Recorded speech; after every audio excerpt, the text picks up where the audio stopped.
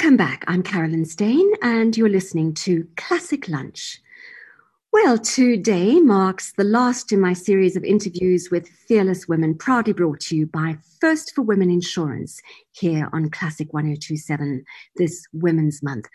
I've had the enormous pleasure of speaking to some truly remarkable and inspiring women from all walks of life over the past 4 weeks. And I thought, what better way to top it all off than with my next guest. She's an African stateswoman who has dedicated her life to improving the fate of women and children, inspiring hope in us all. In 1997, she was made an honorary dame by Queen Elizabeth for her humanitarian work.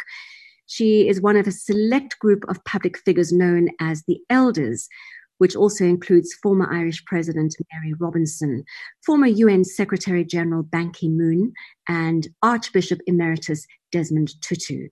And she's the only woman in modern history to have served as the First Lady of 2 different countries. Of course, I'm talking about Mrs. Machel. And she joins me here on the show all the way from Mozambique. Hello, Mrs. Machel. Thanks so much for agreeing to speak to me on Classic Lunch this afternoon. Hi, Caroline. I'm so happy to hear your voice.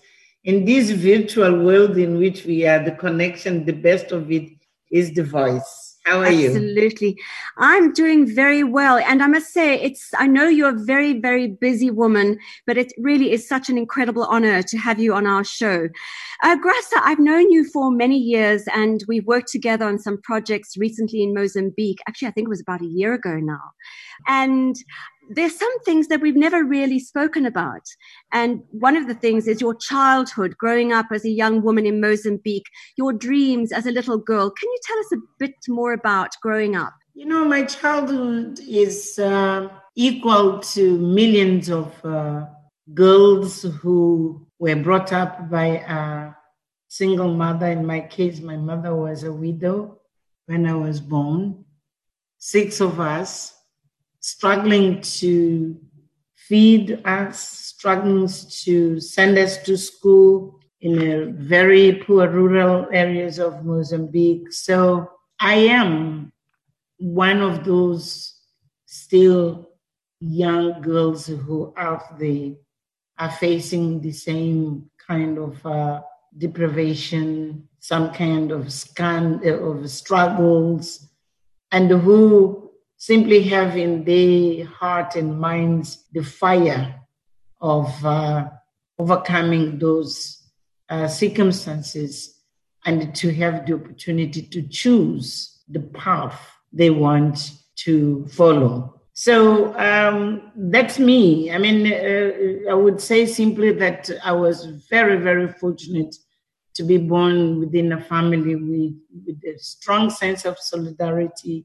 strong sense of dignity. So despite our material needs, we are a very dignified family, and we were brought up really in those values which have made me the kind of a person I am today. Mm.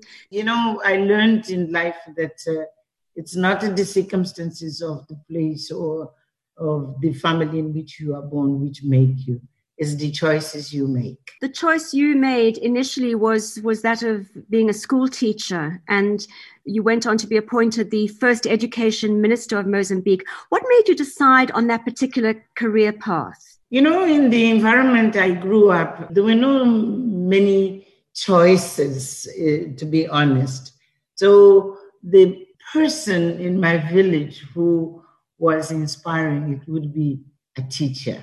At the beginning, that was my aspiration. But fortunately, when I'm opened up to other possibilities, that's when I joined, for instance, the second option of my life, it was to join the liberation struggle of Mozambique. And that was the opening of this Graca to the world. And whatever has happened after that, it was really for the opportunity which I have had to be a freedom fighter. Graca, you've become known as a world figure, but the journey couldn't have been easy. What do you feel was the biggest stumbling block in getting to where you wanted to go as a woman? As a woman, is mostly the what we call social norms, and some people will call them cultural norms, but I prefer to call them social norms and traditional norms. This has been the stumbling block for any one of us until today. You might have, brilliant ideas. You might be professionally, very successful.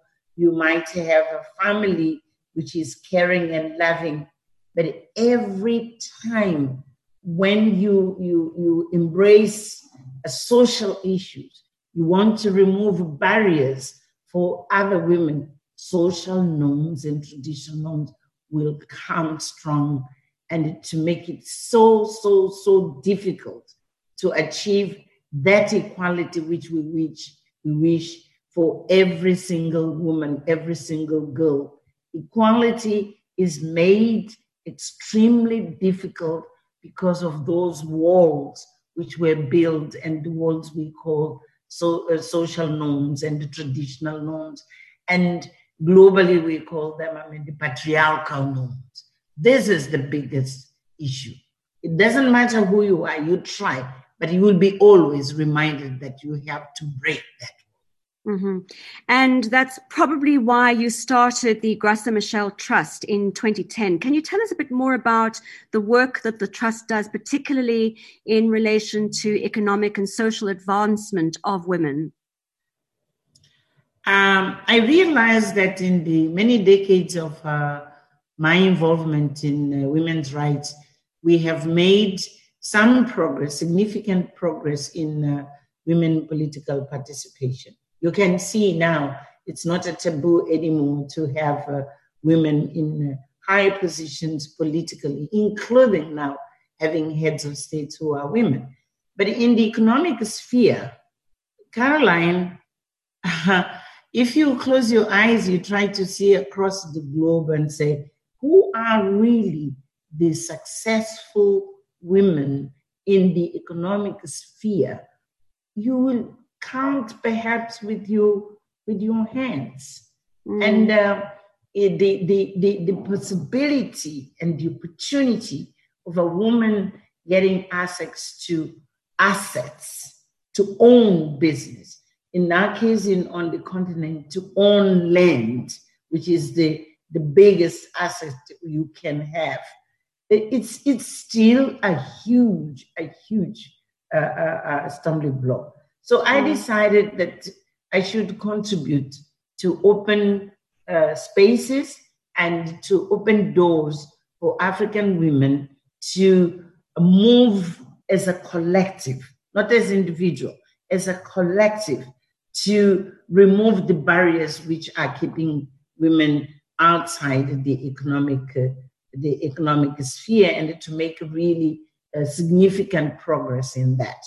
So it is just a space in which we decided to work through networks, because we believe no matter individuals who can be successful, but they will not remove systems, they will not change systems alone. But if you work with the collectives as networks, which we have, you start from the country level where you are national issues, you take them to the sub-region, you take them to the continent, then you will make progress. It will take time, but you will make progress if you work as a collective. So that's the reason why I established the Grac Trust. We work through different networks, and if we had the time, one day I can tell you what I believe are the progress we have been made so far. Absolutely. I know this. We can talk about this for many, many hours. Grac, it's Women's Month, as you know, here in South Africa. And one of the biggest problems we face is the issue of gender-based violence. How do you think we can try to solve it, if at all? Oh, yes, we have to believe that we will succeed. Although we are absolutely aware that it is going to be a long and difficult journey.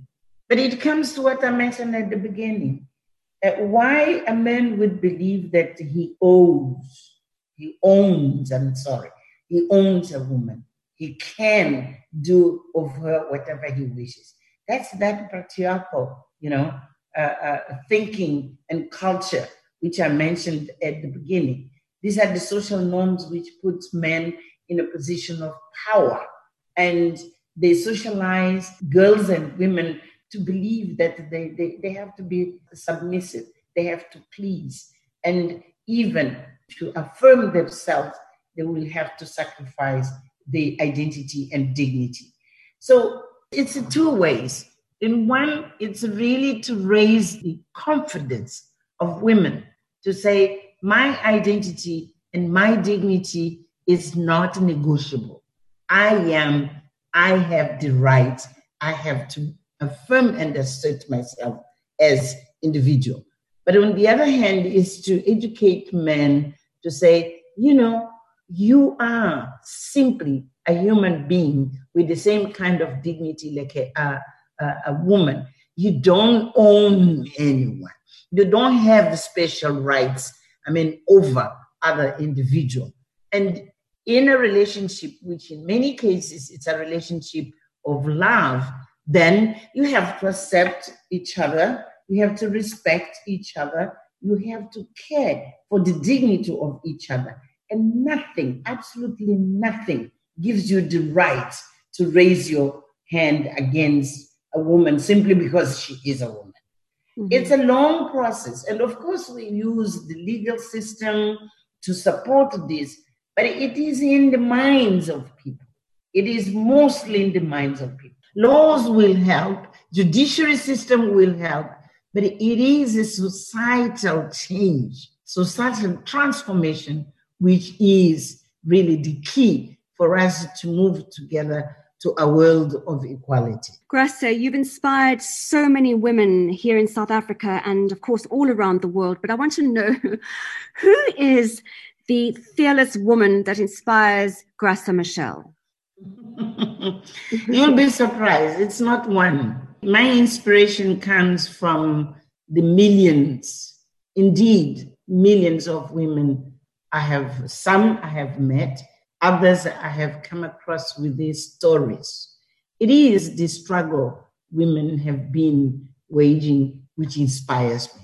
It is looking at my own trajectory and my own story and say, if I could make it to be where I am, it is because the millions who are still not having the same opportunities and possibilities, they also can do it. And I'm inspired to continue to fight with them and for them. That's my inspiration. It's not one single person, although there are people I admire, but my inspiration are those women out there in our townships, in our rural areas, in schools where they are teaching a woman who teaches 100 kids under a tree.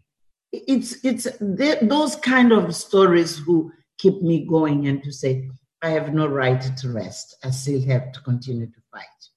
Well, normally at this point in the interview, we play a song or some music, but you've chosen a poem called Phenomenal Woman, written and read by Dr. Maya Angelou. Why this particular poem? This poem tells all of it. It tells about a woman who is so proud of being a female, and she sees herself as a woman, as a special being, simply because she's a woman.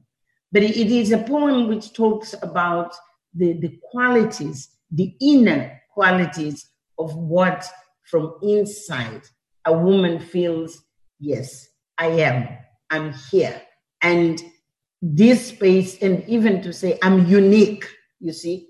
So it's inspiring to me, this poem, because both as a female, but also as a strong human being from inside who doesn't really doubt herself, and because I think it's one of those issues. Many times we doubt ourselves. But if you read that poem, you'll feel she is absolutely a whole, she is full, she is unique, and she just knows that her space is hers only. And so I like that poem because of that. Well, let's take a listen to Dr. Maya Angelou reading Phenomenal Women. That was Phenomenal Woman and read by Dr. Maya Angelou, which is the choice of my very honored guest on this afternoon's show, Mrs. Graca Machel. Graca, we began talking about your early life growing up in Mozambique. If you could go back in time with, of course, the benefit of hindsight, what would you tell your younger self now? I would tell her to believe in herself and to nurture that inner self, which when you are too young, you are not strong enough to understand that everyone, including your family, have to respect. Many times when we are young, we are protected, but we are not respected. Our identity and our own dignity. I had to learn this as I grow, that this is me. And, but you develop as you grow. When you are too young, it's very difficult to develop and to protect for yourself that space. So because we are in a world where now young women are much open to learn, to listen, I would advise them to take that journey much earlier than I had to do it, so that they build their self-confidence and they protect themselves much earlier. And never, absolutely never allow anyone, to humiliate them, to make them feel small, to make them feel incomplete. You see? If I would be able to say this to young women in Southern Africa, I would say part of the struggles we have with the gender-based violence would be overcome because women wouldn't simply, they would not allow it to happen. They would allow it to happen. But so far, it's still a long way, and this is what I would tell them. I was very lucky. Fortunately, I was very lucky to have a family which never tried, to make me feel small. I was the youngest, but not the small. But not all girls are educated in that environment, and it makes a huge difference. You've certainly given us a lot to think about, Mrs. Machel. Thanks so much for joining me. It's really been such an incredible honor speaking to you again, and I really hope I get to see you in person soon. We are neighbors, and I would like really to be able to come to Joburg again. I hope soon. Now the situation in South Africa is improving, so I'm hoping to be able to come and we'll have tea together. That would be lovely. I sent you a picture the other day of a springbok visiting your house. It was so beautiful. Thank you. I enjoyed that very much. Thank you. Thanks so much, Graca. That was the formidable, the inspiring, the truly fearless Mrs. Graca Machel.